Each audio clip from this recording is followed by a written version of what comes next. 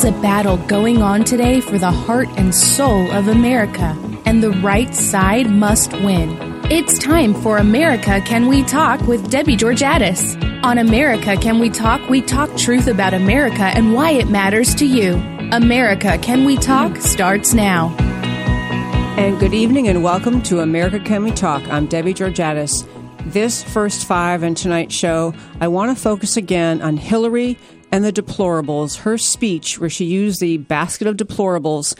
And I want you to know that she's doubling down on this. She's tripling down on this. She is going to, between now and Election Day 2016, spend a whole lot of time trying to divide America, trying to convince Americans that not just Trump supporters, but their fellow Americans all around them are truly not the friends they think they are, that in fact America is filled with people who are racist, homophobic, xenophobic, blah, blah, blah, blah, blah, blah. This is what you're going to hear from Hillary, and it is really incumbent on all of us who know what America really is to speak up. But I want to just pose the question for all of us, why does she do this? And the answer is two things. Hillary Clinton focuses on calling her fellow Americans, calling you, calling Trump supporters, calling everyone who is not in her circle of supporters. She focuses on calling them names because, A, she needs those people to vote Democrat. She needs them. She needs their vote, and she gets voters by making Americans feel like they're victims. So Hillary and the Democrats can be the ones who ride in on a white horse and save them from their fellow Americans. And she does it because it works. She does it because people who don't pay enough attention to politics, who are tuning into things late, who've had perhaps unfortunate life experiences, they believe it. And then she doesn't have to convince them about anything else she stands for. She doesn't have to convince them of anything. I'm just going to give you some examples. When I say it works, first of all, I had a conversation over the weekend with someone who's been basically a Republican voter for a long time, but is not going to vote for Donald Trump this time because this person said, he's just so sexist. I know the things he says. He's sexist. He's racist. I said, why don't you try reading some of his speeches? Just try listening. I could not get the sentence finished to this otherwise rational, well-educated, thoughtful person because she's become convinced by listening to the media that everything Hillary says is true, that she won't even find out the facts herself. This is why Hillary does this, because it works. It manipulates ignorant Americans. I'm going to give you just a couple quick examples. You probably saw that recently, just this past week, Donald Trump was on the Jimmy Fallon show, the late night show, and Jimmy Fallon said to him, hey, could I touch your hair? It was a funny scene, and, Trump kind of winces, and well, okay, fine. So Jimmy Fallon rubbed his hair. It was an entertaining late night thing. Here are tweets the next day. I'm just going to read one tweet. Jimmy Fallon is an exaggerated example of what the mainstream media is doing. Humanizing a monster. The most dangerous thing you could do. This woman, Hillary Clinton, and her media echo chamber and the Democrats have done is convince some ignorant tweeter that Donald Trump is a monster. They've created this monster image of all the things she says. And so this woman tweets right along with it. Here's another example. Donald Trump gave his speech at the Economics Club in New York City. A longtime political reporter of the MSNBC, John Harwood, found racial overtones. Trump can barely say a word. Even his campaign slogan is painted as racist. Another astonishing example, there's a group that's called the Remembrance Project. It's made of families who have had a loved one killed by an illegal immigrant. And they have banded together, thousands and thousands of families banded together to say, we need to do something about illegal immigration. There's a woman, a white woman, who's the mother of a black son, and this son was killed by an illegal immigrant. She joined the Remembrance Project.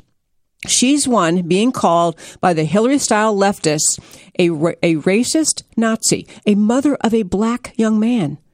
She's being called a racist Nazi, and it's simply because she is speaking up about immigration, speaking up about something Hillary doesn't want to deal with. So here, folks, here are our answers. I want to tell you the heart of the issue is that the Democrats, and especially Hillary, are going to spend a bunch of time this campaign season trying to convince you that Donald Trump is racist and America is a racist nation, and both things are false. Here's one quick story you can tell about Donald Trump. When Donald Trump purchased the resort called Mar-a-Lago, which is in Florida, Palm Beach, Florida, 20 years ago, he actually filed a lawsuit against the city of Palm Beach because the city was discriminating against his resort because he, Donald Trump, made it after he bought the resort to say, no, we're open to anyone. We're no longer going to discriminate against blacks, Jews, Asians. Anyone's welcome. That anyone's welcome policy infuriated the city council that then was retaliating against his resort. So Donald Trump filed a suit against racism to stand up for black Americans, Jewish Americans, Asian Americans, filed a suit. And on top of that, a really interesting little touch that he did, he purchased at that point, probably a VCR of the famous movie, Guess Who's Coming to Dinner, one for every member of city council, and gave it to them. This is the man that Hillary Clinton's trying to tell you is racist. Folks, it's our job to correct this image in our day-to-day life. We come back after this break. I'm going to tell you lots of ideas I have about how we can remind each other what a great and noble nation America is. Talk about it after the break.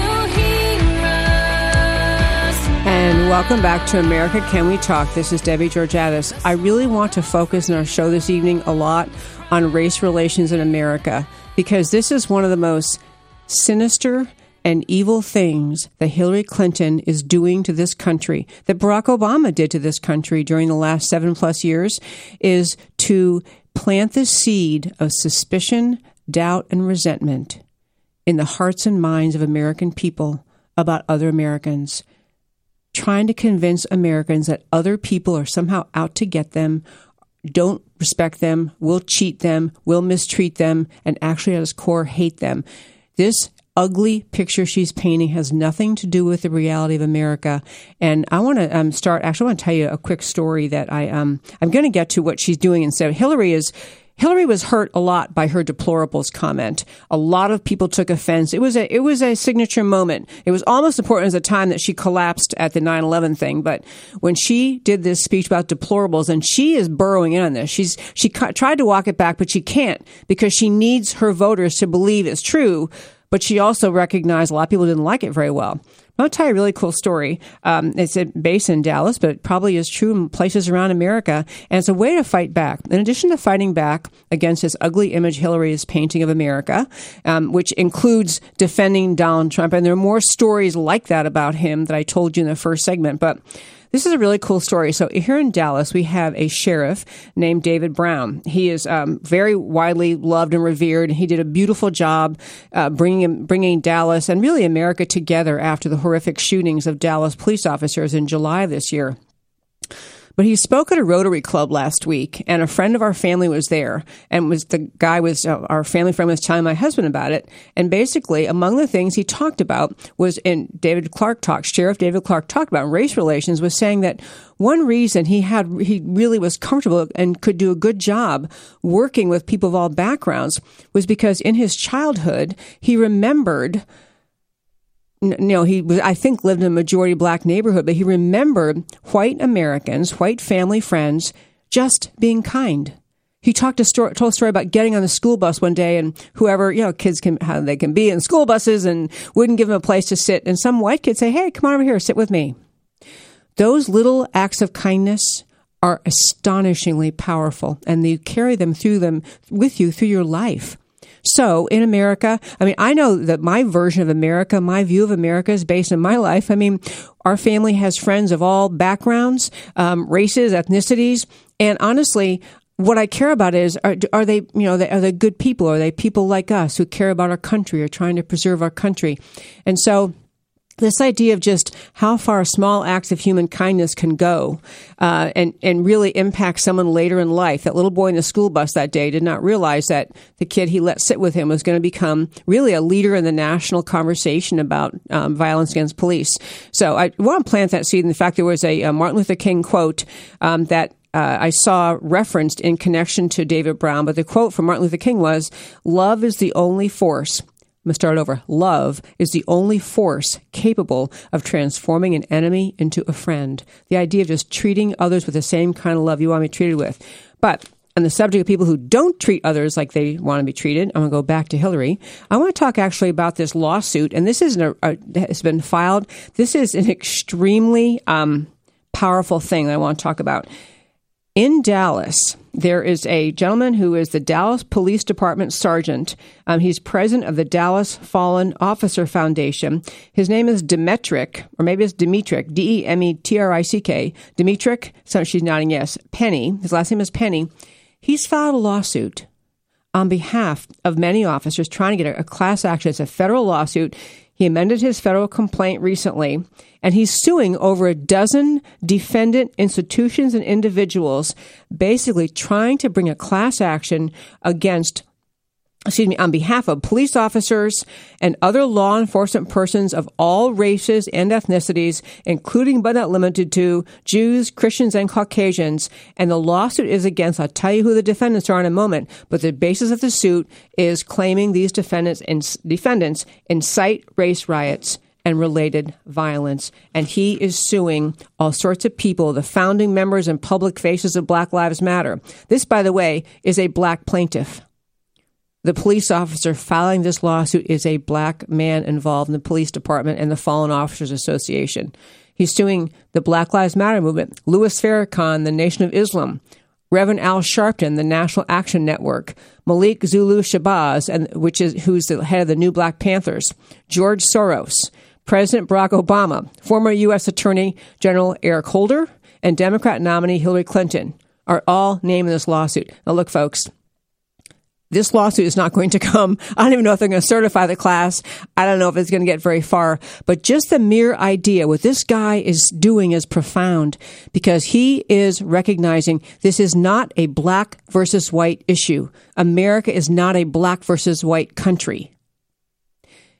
He's pointing out for everyone covering this lawsuit, for people becoming aware of it, that there has been intentional racial agitation by many leaders on the American left, and it's now coming home to roost in the numerous violent actions we are observing around the world, around the country. We have had instances of attacks on police. We've had random shootings of police officers sitting in cars.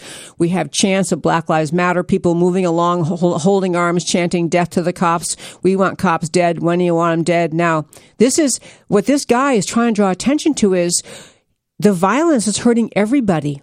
It's hurting blacks and whites. This is not a case in America, as the left tries to create. It's not black versus white. It's law abiding and law breaking. It's the peaceful solution of our problems, pursuing peaceful solution, and violence in our streets. I love that this plaintiff is black. I love that many of the officers on whose behalf this lawsuit was filed are black. The lawsuit's not going to come to some. He's seeking something like $500 million in damages. The lawsuit is probably not going to go anywhere, but just the attention to it is a beautiful thing. And so I have about 3 minutes left in this segment. I want to point out that this whole discussion about race, our willingness as a country to not let the Democrats paint this nation as a divided, evil, hateful, intolerant nation, it's so important that we fight that. It's so important we use every vehicle we can think of to correct the wrongs that do occur, to certainly, prosecute if it's justified officers who do engage in brutality or excessive violence or discriminatory conduct. Of course we do that.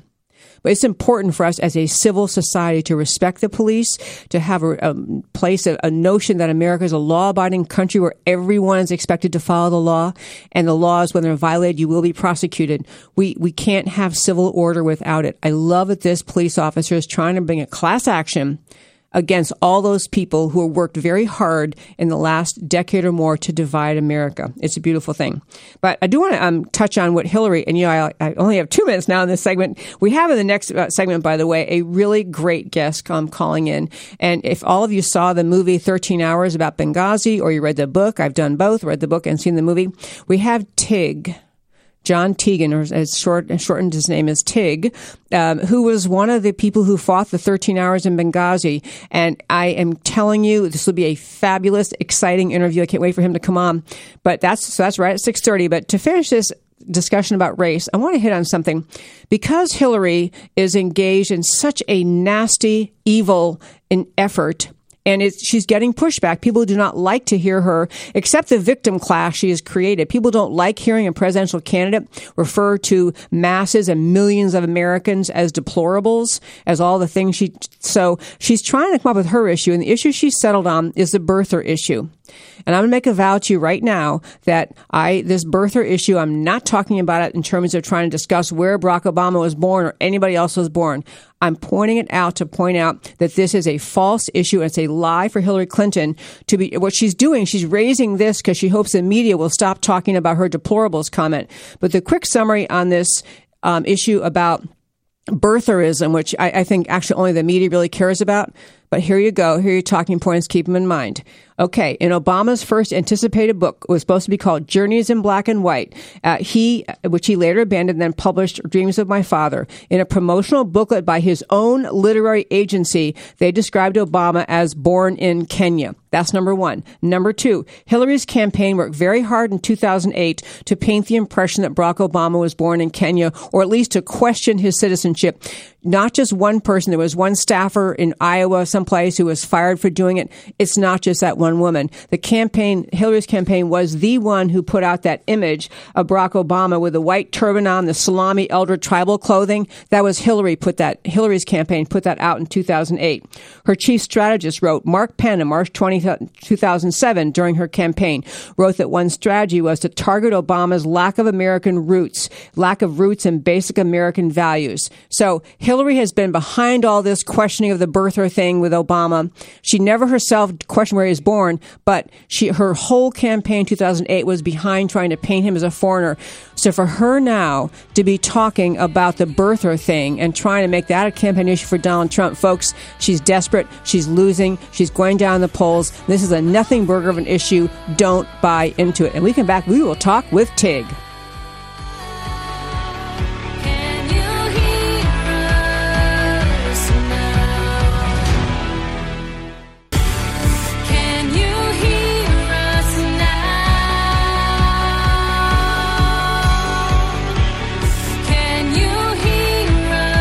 And welcome back to America Can We Talk? This is Debbie Georgatos, and I have joining us tonight on the line John Teagan, or Tig, of the Benghazi fame. Hello, sir. Hey, hello. How you doing?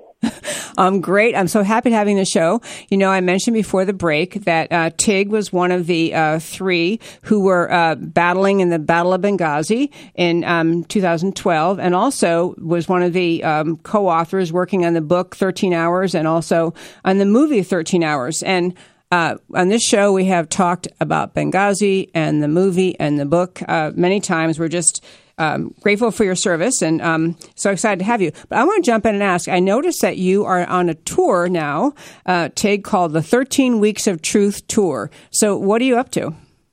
Well, it's more like the 13. It's not really a tour, but it was just me just kind of putting something out every week, and like kind of in the middle of the week, just about what, pretty much, honestly, just the Hillary bash kind of thing. But you know, that's really what it is. And right now I'm going through Texas, and I'm doing a bunch of speaking events down here, doing a couple veteran foundation events. And I just left Shepherd Air Force Base at the air show, which was really cool. But, you know, Halo for Freedom, they were out there. And yeah, I'm just doing all kinds of neat stuff. But you're really trying to draw attention in this campaign cycle about Hillary Clinton and how much of what she did on the night of the attack in Benghazi on September 11th in 2012, that she did that was just wrong, right? And I mean, isn't that part of what your whole goal is? Oh, yeah. I mean, totally. I mean, she actually had the nerve to come out and tell Donald Trump that he need to apologize for, questioning the legitimacy of, Barack Obama's birth. To me, he's a U.S. citizen. He doesn't have to apologize for questioning anything a politician does. But, here she is. She has the nerve to tell him that he needs to apologize, but yet, she knowingly left, the ambassador and Sean Smith unprotected, let them die, left Uzma and Ghazi to die, lies to the parents over the bodies at the coffin of them coming home, and then has the nerve to go on live TV and said that they lied about her lying, but yet she can't apologize to the American people for it. I mean, it's kind of... It's actually staggering. It's just her audacity is staggering. Well, I do want to turn. I want to hit one thing about that night in Benghazi, and I think that until recently, when all of the discovery was done and emails came out, there was one thing I just want to be sure you talk about. So, when you first became aware of the attack occurring, you delayed leaving the diplomatic compound to get over the CIA annex because you were told to stand down, told you couldn't leave when you wanted to leave. So who'd that order come from? Yeah, it was the other way around. We were leaving the annex to go. Oh, sorry, I said wrong way, yeah. That's okay. But it was the deputy chief of base, the CIA guy who was in charge of the base down there. That's the one who told us to stand down. And you think that was his decision? I totally 100% think it did. I mean, for one, you're looking within about, 10, 15 minutes of us getting the word that they're under attack. And I don't think this administration can even think that fast for them to give him a phone call and say, hey, tell them not to go. But, to me, that was just how Bob was, though. I mean, there's, a dozen of other situations where we should have left and we never got to because he didn't let us leave. When the consulate got attacked the second time, I was actually there the second time they got attacked before 9/11, and get a big hole blown in the wall and stuff like. There was only 2 security officers over there at the time, and he still would not let us leave to go over there to help aid them in securing the compound. That's just how Bob was. Okay, that is just it is just inexcusable. Okay, but I want to jump into politics now. So you, speaking to Tig, now you Tig, and also I think Oz, another one of the 13-hour heroes, have both endorsed Donald Trump for president. And so I really want to get at this argument that Hillary's making is that Donald Trump is not qualified to be president because he lacks national security experience or military experience. So you're a military guy, long experienced. Why do you think Trump's qualified? Well, it ain't really the individual that's qualified. It's the people that he surrounds himself that really technically makes you qualified. If you listen to the people that are around you, you can do anything in the world. You can conquer the world. It ain't the guy who, just because Genghis Khan was Genghis Khan, he personally did not conquer what he did. It was the people he had around him that went and did the conquering.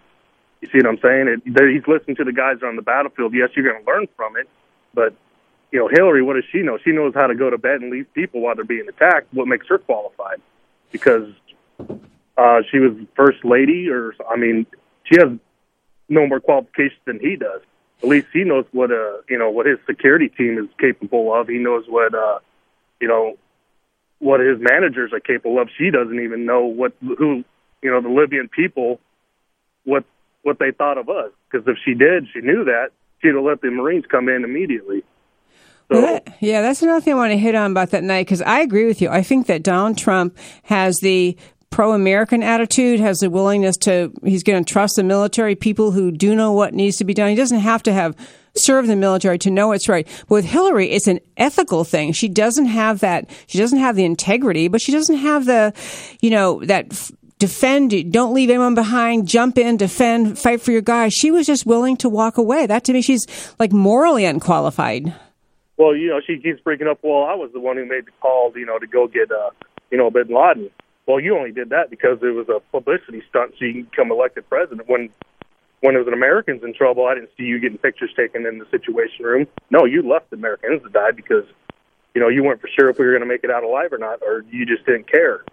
Just because you're Secretary of State doesn't mean anything. You're a puppet head. You're a figure, Obviously, that's what she made it, because she didn't even know that the consulate got attacked twice prior to 9/11. So, yeah, Yeah, it's an astonishing thing. I think that her argument is starting to fall on deaf ears in the American public, because I think that's been, I tell you, we've had Lieutenant Colonel Alan West on the show many times. We talk about different issues and Hillary, of course. But one thing he always says is, putting everything else aside, whatever she's done, all of her scandals, all of her, dating back to Whitewater, all the ones you can think of, Benghazi, all by itself, is enough to make her unqualified. Do you agree? Oh, I totally agree. It's just flabbergasted that she can. I don't even see how she's even a candidate. I really don't. And I've only gotten into politics pretty much in the last 3 years, really. Because before, I used to vote and stuff, but I wasn't involved, I guess you could say. Or yeah, it's just mind-boggling that she's even a candidate. So you have confidence in Donald Trump that he will be a strong leader militarily, because and I'll tell you one reason I do is because he has a clear idea of who the enemy is. He's really okay talking about who the enemy is and talking about wanting to win. I just think his spirit of fighting for America is just more, it's what we need at this time, in this dangerous time in the world. Oh, I totally do. It's he knows how to listen to people, and he knows how to learn from things instead of just trying to cheat and steal your way through everything. He actually tries to figure it out and be better the next time, or let people actually who know what they're talking about lead the way. Just because you're the president doesn't mean you're going to go out there and make the battle plan. That's what your generals do anyways. You either say yes, let's go do it, and Obama's in the Oval Office saying, well, let's counter-assault these guys from this way. Let's go flank these. No, they ain't doing it. He's just saying either go and do it or don't. Or he's giving the generals all the equipment, all the people that they're asking for. Yeah. That's what leaders do. They listen to your subordinates. They listen to the guys. They listen to the people. Me being a Marine sergeant, being a platoon sergeant or squad leader, whatever, just because you're the guy in charge, you still listen to your guys around you. You're getting their ideas of what they think, and they might have that better idea, It's just that's a leader. They lead from the front, and they listen to the subordinates. Yeah, I love that. The other thing, and we only have a minute left in this segment, but Hillary has had a really hard time agreeing that, for example, ISIS is motivated by Islam, or that that there's any connection between terrorism and Islam. Doesn't that by itself bother you about her qualifications or her thinking? Well, this whole administration's that way, and it totally does. If you don't know who your true enemy is, which 99% of the American people know exactly who they are, but yet the leadership in the country doesn't, and she's one of the main heads. Yeah, it's scary. It is scary. We are speaking tonight with Tig. I love all you guys have those great nicknames. Speaking with Tig, who is John Teagan, former Marine Sergeant, and in the Battle of Benghazi. I really want to thank you for speaking up, for doing the book, the movie, for doing your going around the country talking about this, because honestly, if we didn't have people like you willing to speak up, America would just have the picture of this image that Hillary and President Obama tried to present to the country. And so I just thank you for your service, and thank you for calling in tonight. Yeah, we're even pushing out doing a music video on it too. So we're going to hit it from that way now too. So it's going to be called "Burn" by Ryan Weaver, and myself and Tonto are going to be in the music video. It might be out probably mid-October is what we're thinking. Okay, we're all sitting here smiling. That sounds so good. A music video about Benghazi. Yep. What's it going to be called real quickly? The song's called "Burn," and it's going to be by Ryan Weaver. Okay, Tig, thank you for your service. Thanks for calling in so much. Okay, folks, when we come back, we're going to talk a little bit more about who's supporting Mr. Trump in the military. Don't. Can you hear us now? Can you hear us? Hello there, and welcome back to America Can We Talk. This is Debbie Georgatos. We had on the last segment of this show, just right before our break, we had on a man who was in the Battle of Benghazi. It's one of the three ones who've been out telling their story. They first wrote the book, 13 Hours. They did the movie. They are bringing the story of Benghazi to the American public. And, he's obviously just an extremely accomplished warrior, a military guy who has served our country in many capacities, and who is just laying out this argument that Hillary is not qualified to be president of the United States, simply if for no other reason than that she left people to die in Benghazi. She had the authority, she had the ability to bring in help. There were Marines 3 hours away, a fact she lied about over and over and over and over and over until finally the evidence overwhelmingly came in that indeed there were assets close enough to come in and help, and she would not authorize it. These are just, these are, as Alan West says in the show all the time, if nothing else, if no other scandal ever happened, Benghazi is enough. She's not qualified. And folks, I got to tell you, this election is going to come down to so many challenging issues. And one of them is going to be Hillary trying to claim her experience as Secretary of State, as a senator, as a first lady, somehow makes her qualified to be commander-in-chief. She has proven to us she is not qualified to be commander-in-chief. And I love that Tig, in his plain-spoken, tough guy, American way, said so. And actually, Oz, another one of the Benghazi guys, has endorsed Donald Trump, too. And, it matters a whole lot more if you understand the difference between political correctness and military policy. The military is a politically correct, playground for experiments. And with the real idea of America's military is to use the military to protect America, to fight for liberty and freedom in the world, to fight and crush people and organizations like ISIS and the evil folks in this world. She doesn't see that. She can't function at that level. She's too busy being politically correct by Islam. Well, this is this segment is, I call it the cruise through the news, and I always have more things than I can cover, but I just love to hit some top stories that we can't really spend a full hour on, but I want to spend a moment. Okay, number one, yesterday was Constitution Day. This is maybe should replace or be of equal importance in American society with July 4th. July 4th, we declared our liberty from England. We declared independence. We launched the whole effort that got America eventually to be a free country, freed from control by England.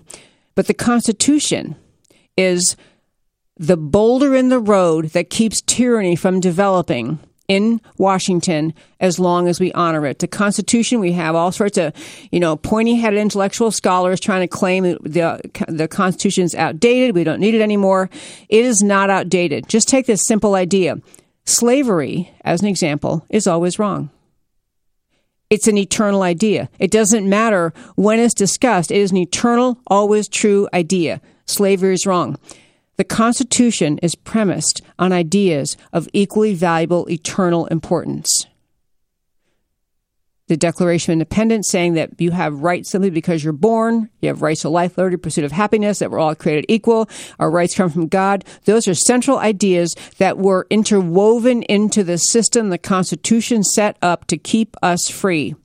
The Constitution matters, and it might be seem boring or intellectual, but it's the reason you don't wake up in the morning and wonder whether the police can come to your house and take you away for no reason and have you disappear for 6 years, like happens in countries around the world, because we have a Constitution, because we have a rule of law, because we have rights. We have to have that Constitution. It is what has lifted American political and societal culture above the world. So Constitution Day ought to be a bigger holiday. I also want to hit on this story. I talked in the email that sent out about media mendacity. Mendacity is just dishonesty. I want to just tell you the most.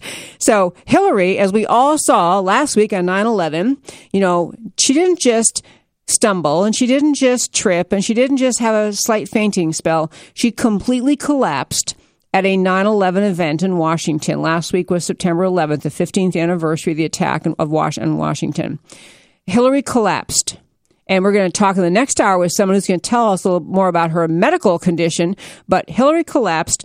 But because the media is so determined to pretend that she's perfectly fine, we have the New York Times magazine using the expression, she was seen stumbling as she tried to enter a waiting van. No, she collapsed. She was carried because she was unconscious to get in that van. You can see her feet dragging on the ground. She didn't stumble. She collapsed. She completely lost consciousness. Same thing, The Atlantic.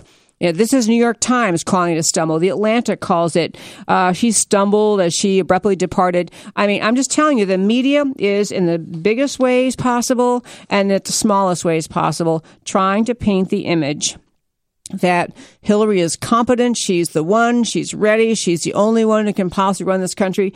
The media is living and breathing to get Hillary into the White House, and there are not nearly the forces in the media that there need to be on the conservative side talking about all of the shortcomings of Hillary, talking about the importance of having a candidate who will step up and defend America, talking about a candidate who will actually do something about the borders, do something about refugee policy, who will reinstate and reinvigorate the American free market economy. These are country-changing things.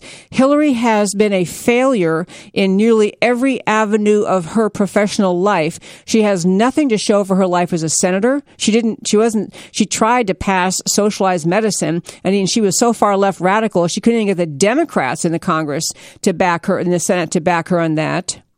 Her foreign policy was a failure as a Secretary of State. I mean, there's just everything about her performance in life has been as a failure, but still she is the one. She's the ordained one, and the media is trying to do it, so be alert to that. They are just, from the smallest issue of not even telling the truth about what happened to her on 9/11 to the biggest issues about what a good person or not a good Secretary of State she was, the media is not going to tell it to you straight. Okay, another cruise. I just thought it was interesting, the media just completely misstating or misrepresenting what happened that day. I want to hit on a really important issue that is... it's one of those things you wake up in 10 years and say, what happened? How did this happen to us, to America? And that has to do with who controls the internet. We've touched on this show before, but now Texas Senator, U.S. Senator Ted Cruz, who was just a pillar of strength. He is committed to the Constitution, committed to the right conservative principle ideas, never deviates, fights for them even though he's the only one fighting for them. He has tried to again raise the flag in Washington about internet freedom. He called a hearing. He talked about the idea, in case you don't know what's happening with the internet, by the end of this month, September 30th, or on September 30th, the contract that keeps America essentially in charge of the Internet, or to be more precise, is in charge of an organization called ICANN, ICANN, Internet Corporation for Assigned Names and Numbers. ICANN is a group that when you go online, you say, I think I want to make a new website. Maybe I want to make a new one called, Sharia law in Saudi Arabia. And you want to make a website and 6 stories up there about stuff you learn. Or you want to pontificate away and do a blog. You don't know it, but the organization that is giving you that protocol, giving you your number so you can get on the internet and have that website and own it, and other people have access to it, is ICANN. So ICANN's had a contract with the United States Department of Commerce, and it essentially, that organization needs to have a home. We've had an expert in the show talking about this recently, but I got to hit it again, because here we are on September 18th, and pretty much we don't have a way out of this. We are looking at, as of October 1st, ICANN will not any longer have the contract with the Department of Commerce, and the one organization in the world, the last organization you could possibly ever imagine wanting to be in control of it, United Nations, is the one that wants to step in and take over the U.S.'s role and run ICANN. Now, just stop and think about who's in the United Nations, who's powerful in the United Nations. Countries like China that greatly limit access to the internet. Countries in not just Saudi Arabia, but other Islamic countries greatly limit access to the internet. The reason America needs to retain control over ICANN is because we're the country founded on the First Amendment, founded on freedom of expression, freedom of speech, freedom of religion. Our country is the only country in the world dedicated to liberty and freedom, and yet President Obama, who has long been advocating for letting the UN take over the internet, does not get that. It's one of the many things he doesn't get about America. In fact, there was Senator Cruz introduced a bill along with Sean Duffy in the House, a Republican from Wisconsin, called the Protecting Internet Freedom Act. Essentially, trying the bill, if it passed, would say essentially that the Department of Commerce cannot let this contract go ever without congressional approval. And so this is what they're trying to accomplish. I'm just going to read you some of the mealy-mouthed language that these people who want to give it over to the UN have said. There was one guy who is the named Lawrence Strickling, administrator of the National Telecommunications and Information Administration. He's urging at a hearing held by Ted Cruz, urging Congress not to block the transition, talks about the best and most effective way to preserve internet freedom is to depend on the community of stakeholders who own and operate and transact business. This guy has no idea that there are players, actors in this world who actually don't like freedom, who actually be happy to prevent people from getting websites or retaining websites that are inconsistent in any way with their political agenda. The name I made up in the beginning. You want to have a website called, Sharia law in Saudi Arabia. You think a UN-controlled ICANN would give you that domain name? You think they would let you have that? They will assign you the numbers? I mean, it is absurd that we have to pretend there's probably, an equally likely, freedom with America controlling the internet versus having the United Nations own it. So Ted Cruz, God bless him, is fighting this, and you ought to be calling your congressman and your senator and tell them you too want America to retain control of the internet. Okay, this rude guy is playing music. I can tell you, trying to tell me to stop talking. Okay, at the top of the hour, we come back. I have my leading ladies joining my roundtable, Chris Davis, Mari Sullivan, and we're going to talk a whole lot about bombing in New York City, what happened, and what those candidates said about it. Come back.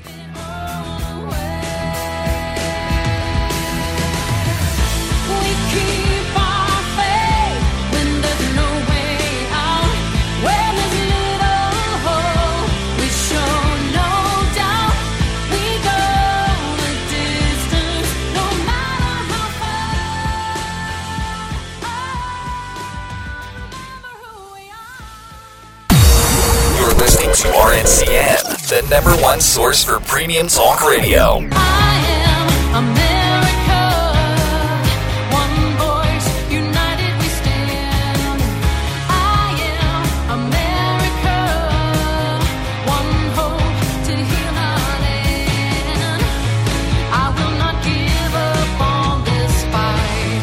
I will not fade into the night. I am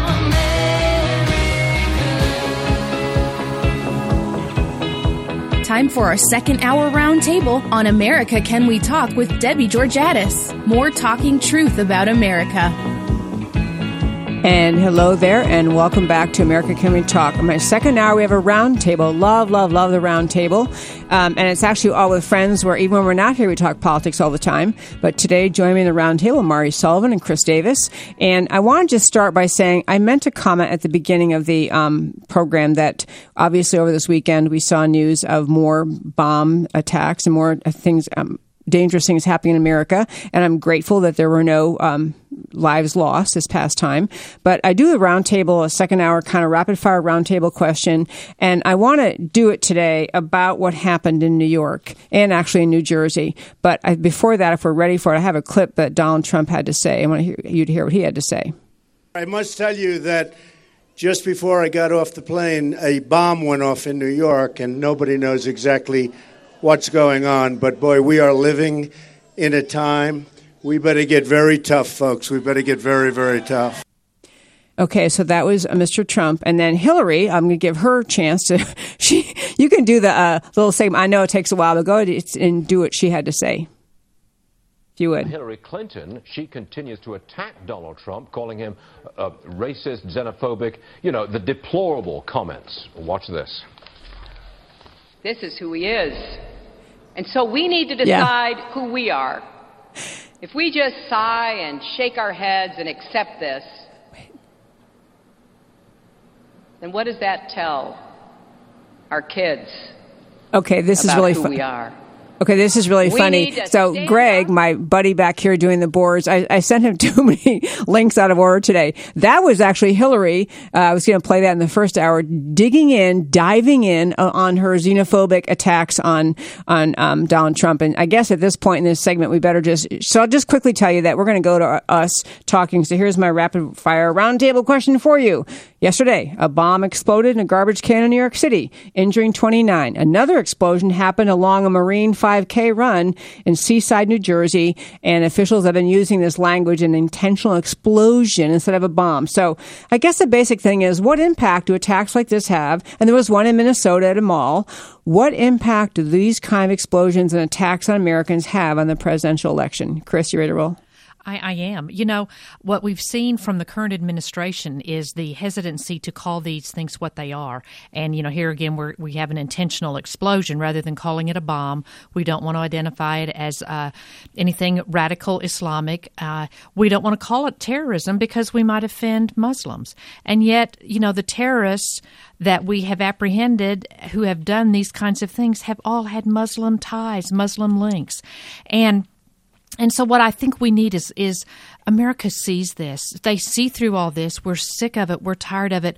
We want a fighter. We want somebody to fight for us. And that's exactly what Donald Trump was saying in the clip that you played. And I think it's only going to play to his advantage. Okay, what do you say, Murray Sullivan? I totally agree, Chris. We were talking about Benghazi, and there's a great article that I read called Roads to Ruin. It was about Ben Rhodes, who came up with the mythical, silly explanation for Benghazi, an obscure video. And what this writer said, his name is Adam Garfinkel, said, hey, you know what? Ben Rhodes has ethical derangement syndrome. And that comes from staying too long in Washington, D.C. And this is what Trump and we as the American people are up against. Ethical derangement syndrome. Lies, damned lies. And we're tired of it. We need a fighter that will fight fire with fire. There's an explosion. In my mind, that's a bomb.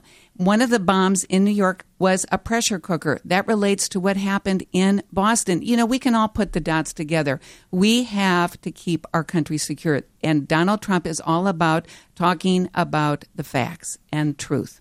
I love that. I have to tell you, folks, I really think I don't want any more attacks to happen in America or anywhere else. I want America to be safe. I want the bad guys to just stop being bad guys and go lead productive lives somewhere. But the bottom line is, in America, we do not want to become a country like Israel, where it is a routine thing, week after week, month after month. Well, there was an attack here. There was a missile came in. There was this. There was an explosion. We can't have that in this country. And part of the reason that the violent forces in the world are so willing and so inspired is because they see America as weak. They are willing to come here and do these things more and more because Barack Obama and Hillary Clinton have set the stage internationally that America is weak. We're apologetic. We're trying to make us all equal.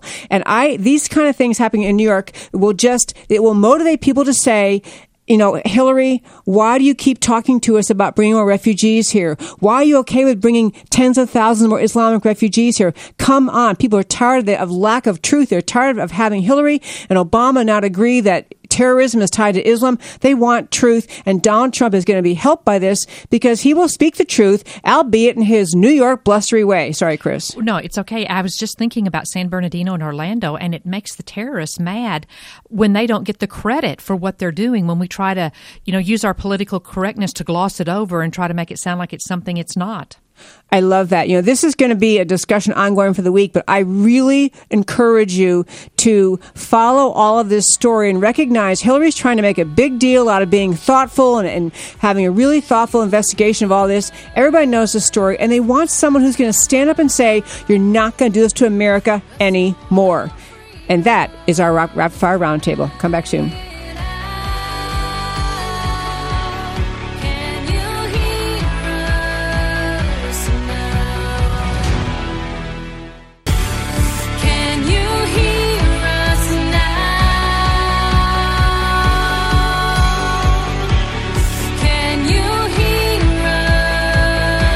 Hello there. This is Debbie Georgiadis. This is America Can We Talk? We're in our second hour roundtable with Chris Davis and Mari Sullivan. Okay, so we're talking before the break about the bombing in New York yesterday. And, of course, again, we're very grateful no one was killed. You know, there was actually a bombing in New York. There was a location of a second bomb that didn't detonate. There was a bomb that went off in New Jersey along a run where the only reason there weren't a lot of people in that area was that they had delayed the start of this 5K run to raise money for Marines, and so no one was there yet. So, and actually at this point, ISIS has claimed responsibility, at least for the one in Minnesota. And then there was a knife attack in Minnesota. So in ISIS, and now the officials have said that the New Jersey incident and the New York City ones are the same person. So we're getting closer to figuring out what's going on with all this. But I'm going to play a clip because here we are in 2016 trying to figure out who would be the best president in this. I want to first start with, I played before the break Donald Trump's reaction when he heard about the New York City bombing. He announced it. And I want to play something that Hillary had to say. I've been briefed about the bombings in New York and New Jersey and the attack in Minnesota. Well, I think it's important to... Did we lose her? Well, I think it's important to know the facts about any incident like this. That's why it's critical to support the first responders, the investigators who are looking into it, trying to determine what did happen. I think it's always wiser to wait until you have information before making conclusions. Okay, I got to tell you, folks, if you don't know what happened in this story today, I want to share it with you. First of all, okay, you have to watch this clip of Hillary. She's being interviewed on her own airplane with a cadre of reporters all standing around, all breathlessly excited, and she said at the start of this very interview, I've been given a report about the bombings in New York and New Jersey. I've heard about the incident in Minnesota. So she used the word bombings. So later on in this interview, the same people all in one place, no break, same interview. One of the reporters asked her, well, don't you think that Donald Trump he jumped to the conclusion it was a bomb? We don't even know. As soon as he heard, he said he used the word bomb. He shouldn't have done that. It wasn't that bad. And Hillary, then you hear that second part where she was saying, well, actually, yes, I'd be very careful, thorough investigation. So I want to talk about that more in a second when CNN has just lied through their teeth all day long today. But before I do that, I will say you have to watch this video because Hillary's voice sounds flat, like blah, blah, blah. That's how she looks. She looks like she can barely stay awake and be bored with this idiotic. I mean, here we have an attack in New York City and she's barely conscious. She's barely there. Anyway, but what CNN did, which I think is really important, when I tell you that the media is biased and CNN is about the worst of them all. So you heard, she said in that interview, I got briefed about these bombings. Later, because some moron reporter didn't hear that, said, wasn't it really bad that Donald Trump called it a bomb? She went off on her whole, this is really bad because it jumped to a conclusion it shouldn't have done that. And all day long on CNN, they are keeping up this theme, asking all sorts of experts, wasn't it really bad that Donald Trump, he doesn't have the temperament to be president because after all, he just jumped to the conclusion it was a bomb. All the while ignoring that Hillary Clinton said the same thing. And they're contrasting Hillary and saying what a great job she did because after all, she pointed out how important it is to investigate. Debbie, here we go again. The first thing I thought of, explosion in New York City. Already knew about the explosion in New Jersey, 90 miles away from Manhattan. Do you think they could be related? Let's see, the Marines are running. Who would want to hurt our Marines? I just wonder. I mean, I'm just sitting at home and putting the facts together. I am not in the Central Intelligence Agency, but I've got a brain in my head. Let them babble on. The American people are sick of this. Or I'll tell you what, I am. Absolutely. There is I can't tell if Chris wants to say something. Sorry. No. Okay. I'm going to tell you, this whole thing is really, it's very challenging because nobody wants, or I should say, everybody wants truth. obviously we want to investigate this whole fear of what if we blame the wrong people. But we are tired of being told in this country, after watching all the attacks in France and in Germany and in just all over Western Europe and the attacks here, that it is an extremist jumping to conclusion to call it a bomb. Trump didn't even say who was bombing. He didn't say anything about terrorism, anything about Islam. He just said it was a bomb. That's what they're attacking. And they are so willing to cover for Hillary, to hide her, to protect her, that she says the word bomb and it's okay. You know, and we do need to get the facts straight but just because somebody is a terrorist does not mean that they're Muslim. There is now the Federalist Papers Project is posting a manifesto by somebody who claims to have been the bomber. And the Chelsea neighborhood of New York City is very LGBT friendly. And so this person who has written this manifesto has a gripe about LGBT issues. And that's why they are taking it to this next level to get attention. And so if we just let the police gather the facts, they are very good at doing that, and then we can know the truth, and the truth will set you free. That's right. That's exactly right. And what I was going to say is the truth will set us free, and the media needs to stop forwarding all of the ethically deranged lies that come out of Washington. If it's on Obamacare, yes, you can keep your doctor. Don't question that. If it's the Iran nuke deal, yes, we're dealing with reasonable mullahs. We won't question that. They don't question anything because they're a tag team. It's a duo. They're one and the same in getting this narrative out. It's an agenda. And unfortunately, it is one that is not protecting our country and our children and our economy and everything that we hold dear. I want to jump in and say something, too. I realize about New York City at this point. New York City is... this week is the home, as everyone knows, I think, of the United Nations. This coming week is a huge United Nations meeting. And so, the other thought about who might be behind this, I don't know if it's an LGBT activist, as Chris is saying, and someone's arguing that some LGBT activists, right? But this idea, the General Assembly is meeting of the United Nations. We just had President Obama speak at at the UN recently. But there are meetings of the big climate change. I printed out their schedule. There's all these. It's Climate Week New York City 2016 starting tomorrow. It's all sorts of. There's a Clinton Global Initiative event in Washington, the United Nations. So if you were a terrorist trying to make the United States look vulnerable and weak, this is a great week to do it, and do it right in New York City, right at the home of the UN. I mean, the idea. And so, I have to say, you can't hold any of our officials accountable with the idea that somehow, if we had perfect security, you'd never have an attack. That's not, we can't prevent all attacks. But we can do some things. These are things that Donald Trump, what he goes to right away is, it's a tough time. We're going to have to be tough. We're going to have to be careful. He's talking about being tough. And that's what you want to hear. You'd like to hear that kind of, even before you know who did it, you want to hear that tough sounding talk instead of Hillary half asleep, barely could finish her sentences, talking about, well, we have to be careful. She just looks like she can't handle this job, which, by the way, I want to talk about be coming up right at our after this next break at 7:30. Speaking of Hillary's health, we have a really great guest on the line. He happens to be a friend, but it's Dr. Milton Wolfe, and he ran for United States Senate from Kansas, and he ran for U.S. Senate, and he really was a fabulous, conservative, brilliant candidate, and in fact, he would have been so effective as a conservative that the Washington insiders ganged up against him. He was challenging an incumbent in a primary, challenging a Republican in a primary. And the Washington establishment was not going to have any of this, having some actual conservatives show up and rattle the GOP cage in Washington. So they ganged up on him. And so he did not win that, but he still is a good writer. He's an activist. He's a good thinker, and he's a medical doctor. And he's going to give us some kind of amazing insights on this health report that Hillary issued after her, it was either after she collapsed or because now she had pneumonia. So they issued a statement from her doctor about her health. And Milton Wolfe has some amazing insights. And this isn't just a pundit blathering away about what's wrong with Hillary, but what he has to say about her health is really, really important, because this is another whole facet of Hillary's preparedness.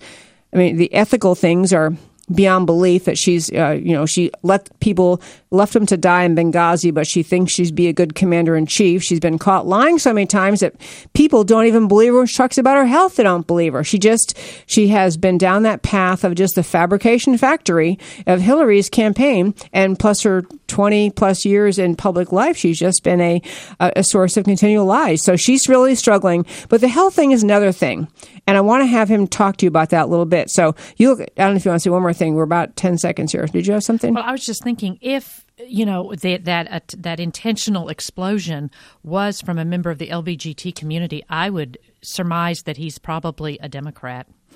Oh, there you go. So now what are we going to do? We got Democrats bombing America.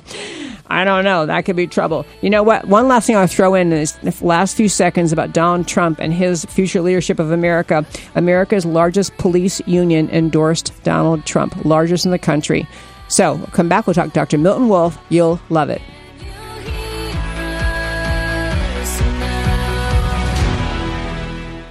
Hi, this is Debbie Georgatos. I want... Can you hear us now?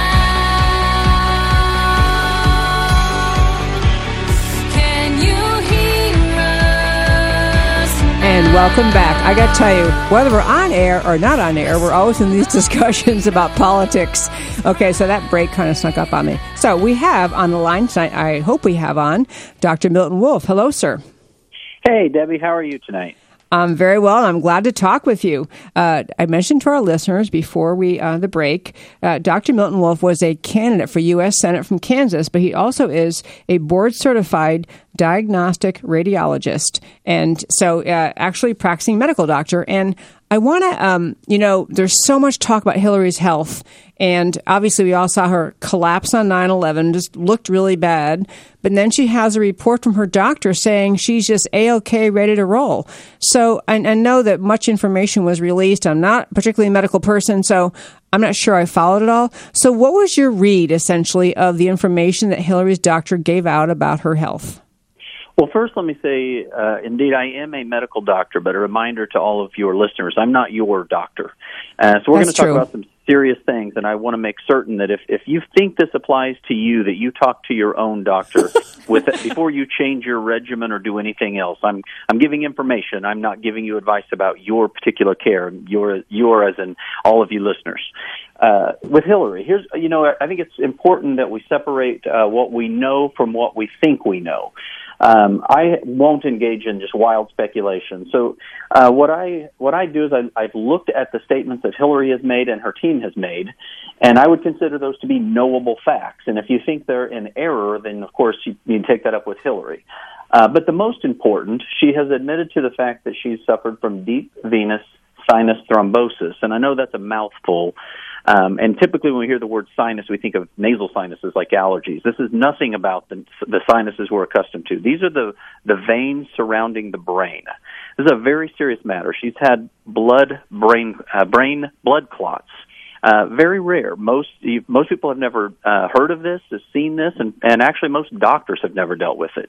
This is the wheelhouse of the radiologist, also the neurologist and the neurosurgeon.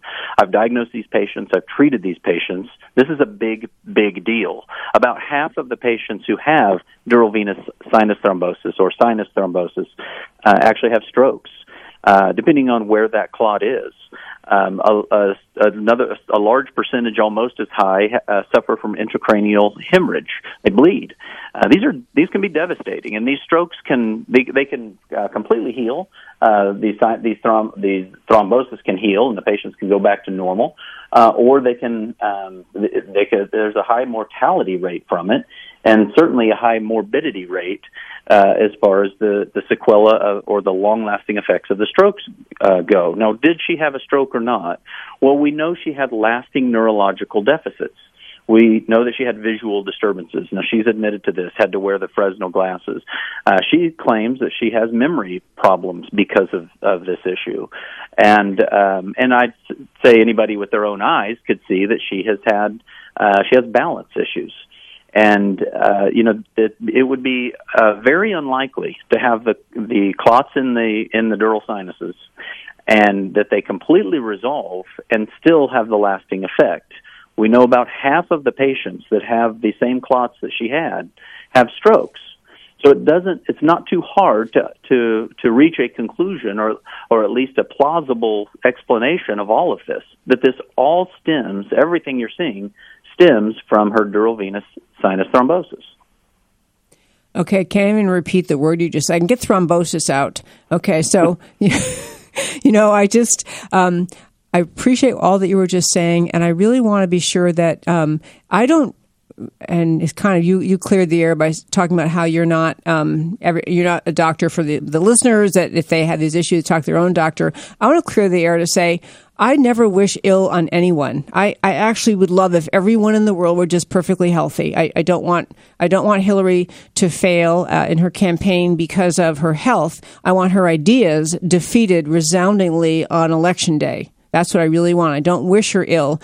But I just have the lingering feeling that we don't ever get the truth out of her. And I feel concerned about that for America. I feel like we're not really clear whether we're getting a straight story on how she's doing. And, she didn't acknowledge the pneumonia until after she collapsed on 9/11. So, you had some tweets that I don't want to read them all, but you were talking about, the varying stories that Hillary has presented, how first said she's fine, just has a cough, then was allergies, overheated, dehydration, pneumonia. These are, so these are kind of varying explanations, but has she said things that seem to you inconsistent with what must be true? I mean, is she lying to us about things you can tell? There are certainly some things that are inconsistent. In regards to the pneumonia, the pneumonia may or may not exist, and it may, if it does exist, it may or may not be related to her underlying ailment. So, of course, anybody can get pneumonia. Young, healthy people can occasionally get pneumonia. And it can be unrelated, and they'll be just fine as soon as it's treated. But the pneumonia did not cause that event that we saw on 9/11. I think you don't have to be a doctor to recognize that was not a simple faint. There was not a simple stumble or a lightheadedness collapse. You saw that she was propped up against a post.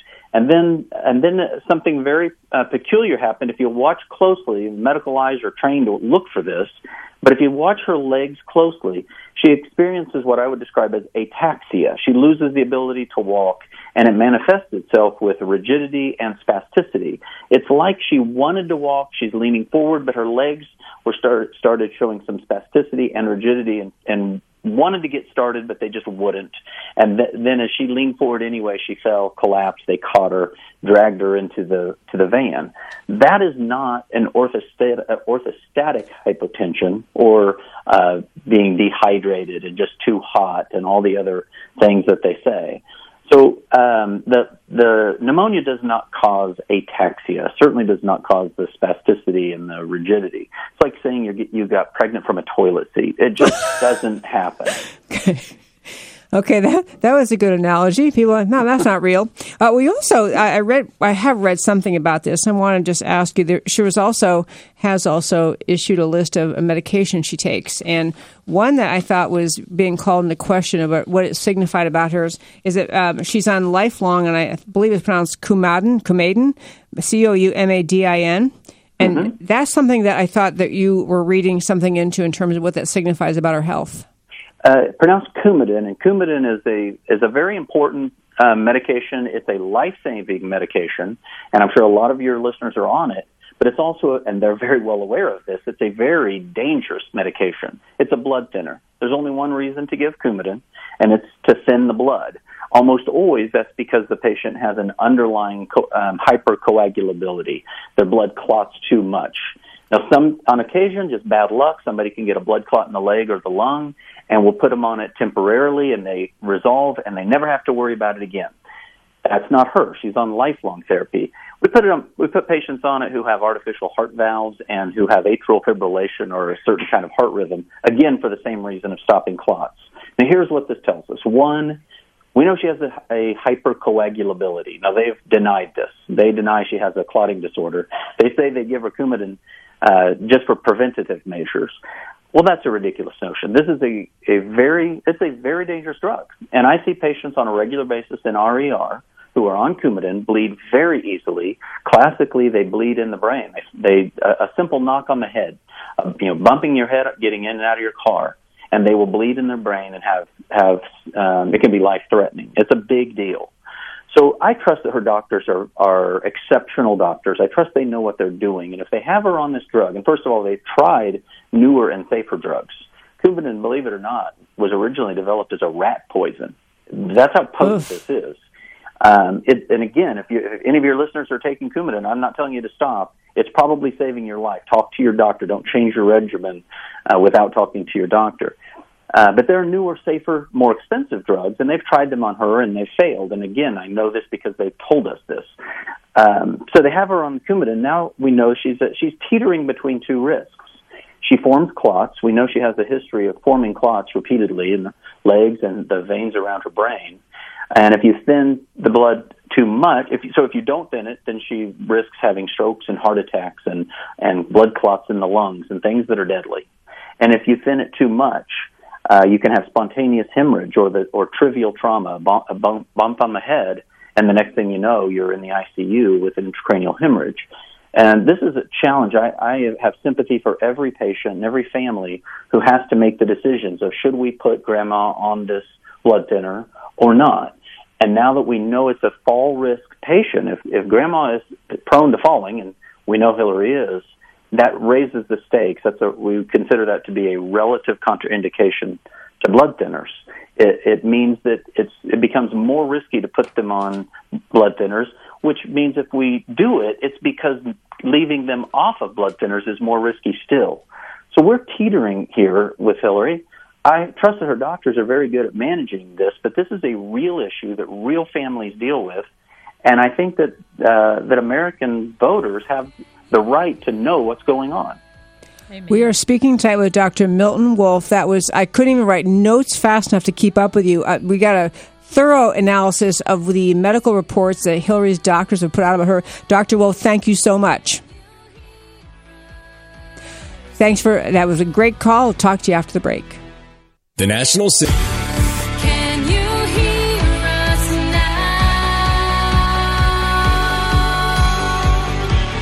Can you hear us? Hello, I cannot believe it is already the last segment of this show. This is the fastest 2 hours of my week every week. And honestly, you can't see. Pretty soon to be able to see. We're going to start live streaming this show. We're going to have a little my cell camera up and cell phone camera and just live stream the show right on Facebook so you'll be able to see it. But since you're not here, I'll tell you, there are papers spread everywhere, and I have many more stories than we have time to cover. It's a sad truth. It is just 2 hours. There's hardly enough time to talk about saving America.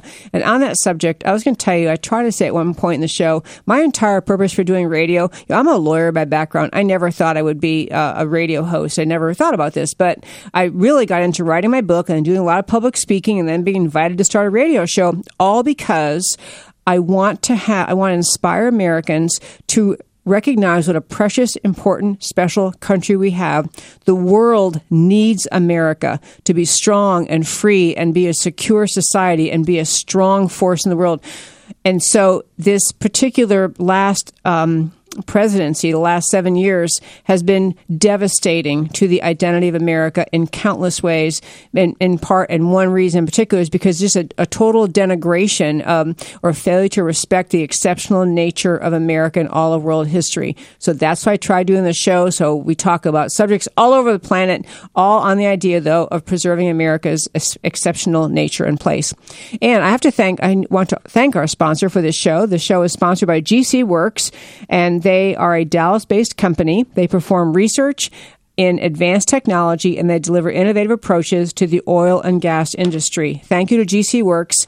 Because they are able to sponsor our show, I get to talk to you once a week for 2 hours. Okay, so we were debating on the break because there are too many stories. I did want to hit this one story tying into, we're talking earlier about the attack in New York City, that one bomb went off. Another one, fortunately, they located it before it went off. There had been a bomb that went off earlier in New Jersey, and there was also an attack at a mall in St. Cloud, Minnesota, which Mari, who's from Minnesota, tells us is 90 miles away, essentially. So, it's in Minnesota, and it's a mall. So last night at midnight, so there was a knife attack, a guy who was stabbing people in the mall last night. And last night, the St. Cloud police came on and gave a midnight report, an update on what was occurring. They said the mall attacker who was, he didn't manage to kill people, but he was stabbing them, was talking about Allah and asking victims if they were Muslim before attacking them, but the police statement was, police stumped over motive of mall attacker. I'm telling you, this is a great example why Trump is up. You know, That's Debbie, right. I think after seeing that picture of Hillary on her airplane, the zombie apocalypse must have happened, and the news media is affected as well. I was reading on Fox News that ISIS is calling the suspect in the mall stabbing rampage a soldier of the Islamic State. There you go. And obviously, no one listens to these stories. I always go back to my Norwegian Lutheran jokes because my family is Norwegian, and my grandpa, uncles are all Lutheran ministers.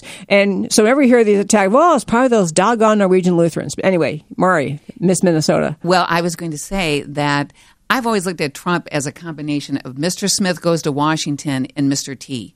I like the way he'll fight fire with fire. I pity the fool. He just gets out there and he looks at the facts and he takes decisive action. And that is what I want, because we live in a dangerous world. It is an explosion today, but ISIS is well funded. They could get a dirty bomb. There's any number of terrible, awful scenarios that I think about every day because our country is unprotected with Obama and Hillary at the helm. Absolutely true. And it's funny, I think it shouldn't only matter at holiday season, but, we're in September, holiday season's coming up. And so the idea of, all the times the malls are packed or the Christmas concerts or all the things we go to, you want to feel secure in America. And I want people, and not just ISIS, but terrorists of any kind, Islamic terrorists, jihadists, whoever else they are, even if they're going to turn out to be the LGBT terrorists, I want them scared to death of America. I want them scared to death to speak. Okay, I want to hit, though, we still have 7 minutes left. There's one story I just really want to get to a little bit today and talk about, because it kind of ties into, we have all these things to be watching for in the world. We've mentioned this show many times, George Soros, and he is, again, a Hungarian-born Jewish man. He's in his 80s now, I'm pretty sure, and he was a child during the Nazi rampage in Hungary, and he actually, as a child, a Jewish child, helped the Nazis find other Jewish families. He actually assisted the Nazis in rounding up Jewish families who were then loaded on the trains and sent off to death camps. So he's got a spotty history, to say the least. But his current thing, what he does now, he is the founder of the Open Society Foundation. George Soros deplores everything about America. He hates religion. He thinks religion is a source of all evil. It finds American society founded on families and family unions to be abhorrent. He really doesn't like the idea. He is just the most antithetical to everything good and right about America is what this guy stands for. He is supporting the influx of flooding of refugees of Islamic background into Western Europe, urging more refugees brought here. So he is a billionaire. So he uses his money to push his agenda. He's the most dangerous man on earth. So George Soros, an interesting thing came out. So fortunately for us, he got hacked, his personal emails as well as his Open Society Foundation emails. And among the hundreds of interesting facts we learned, one is that he is funding Democrats in district attorney races. I mean, it's one thing. He funds Hillary Clinton. He funds Barack Obama. He funds all sorts of big-time leftists in this country. I mean, that alone should tell you they shouldn't run the country. But this interesting thing was he's funding local races, district attorney races, trying to get incumbent Republicans out and get Democrats in. And Chris Davis, who has a lot of background working with local government, why do you think he would do that? What is the motive? And Debbie, I thought I'd heard it was the Koch brothers that were the most evil guys. Oh my gosh, you're right. I forgot about them. The district attorney in a county is one of the most powerful elected officials that there is. When I worked for county government and Commissioner Maureen Dickey tried to take on voter or ballot integrity, the state won't come in and investigate in a county unless the DA allows it. And so the DA gets to decide what cases to prosecute. And so, shell organizations like Safety and Justice PACs that Soros is funding to help influence district attorney races, and knowing that he is the big money behind Black Lives Matter, then we're going to end up with a district attorney like they had in Baltimore. Which was, we should tell that story sometime. Bringing a bogus case, bringing a case not based on law and order and the rule of law, but based on a political philosophy. Absolutely. In Baltimore, they had the horrible Baltimore riots, and they stem from the Freddie Gray case, young man who died in police custody. But the point of the story, I'm so glad you're making that. It's a great example of the power of the district attorney is. Even so, those cases, they eventually, the district attorney, brought cases against 6 police officers. Freddie Gray was a young black man who died in police custody, and the allegation was police brutality. And so, but 3 of the 6 officers that she chose to prosecute were black. And amazingly, because there was no factual basis to claim for wrongdoing, the officers went ahead and went on trial before a bench. They did a bench trial, which is your right. You don't have to have a jury trial. If you're the accused, you can pick a bench trial, meaning a judge hears the case. The judge who heard the case was black. And he threw out these cases, that there's no basis for a crime. So this is for charging these men with a crime. This is the problem with a district attorney with a political agenda instead of a law and order, follow the law agenda. That's an excellent point. And George Soros is also, I don't know if this is still a focus of his now that he's focusing on DAs, but he was very much focused in several elections on getting secretaries of state who have a lot to do with voter integrity. That is their focus. If there's a question, it often comes down to the Secretary of State. Okay, are these ballots all right? Are these ballots not all right? And what happened in Minnesota, we lost the Senate seat that Norm Coleman held to Al Franken because the Democrats found 300 ballots in the back of a car. Funny thing. Magically. Yeah. And that was the vote that carried Obamacare. So this focus on who's the Secretary of State, who's the DA, and voter integrity is very important. And this is a thing, too. I know Soros is spending as much money as he can possibly imagine. In fact, he thought, by the way, he had George Bush defeated in 2004. He was quoted in October 2004 essentially saying he thought he'd spent enough money to prevent Bush from getting a second term.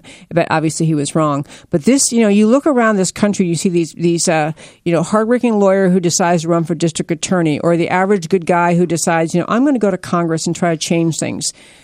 You think that these people are running based on their values, their views, their issues. They're going to make speeches all around the county or the congressional district or wherever it is.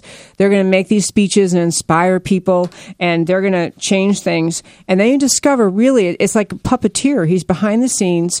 And in fact, they had a fabulous candidate for district attorney in Henry County.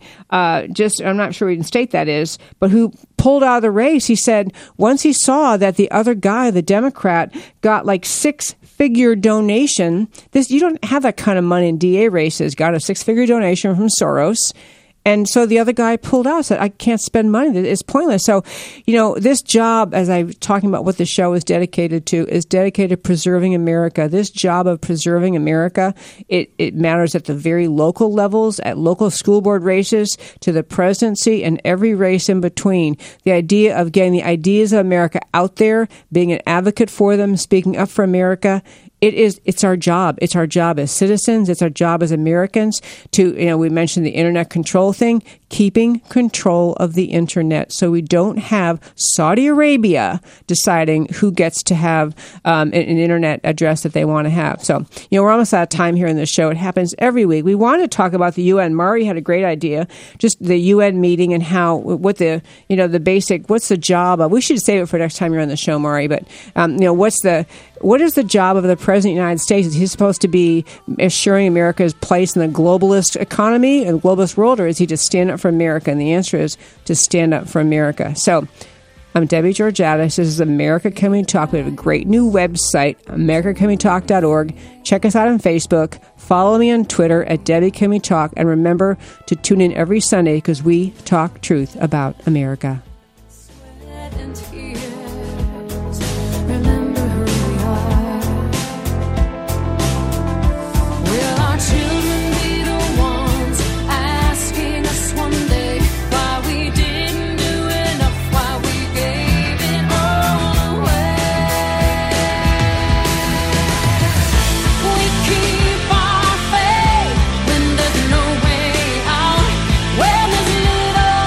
Thank you for listening to America Can We Talk with Debbie Georgiadis. To learn more or to contact Debbie, go to americacanwetalk.org. America Can We Talk. Truth about America. You're listening to RNCN, the digital destination for premium talk radio.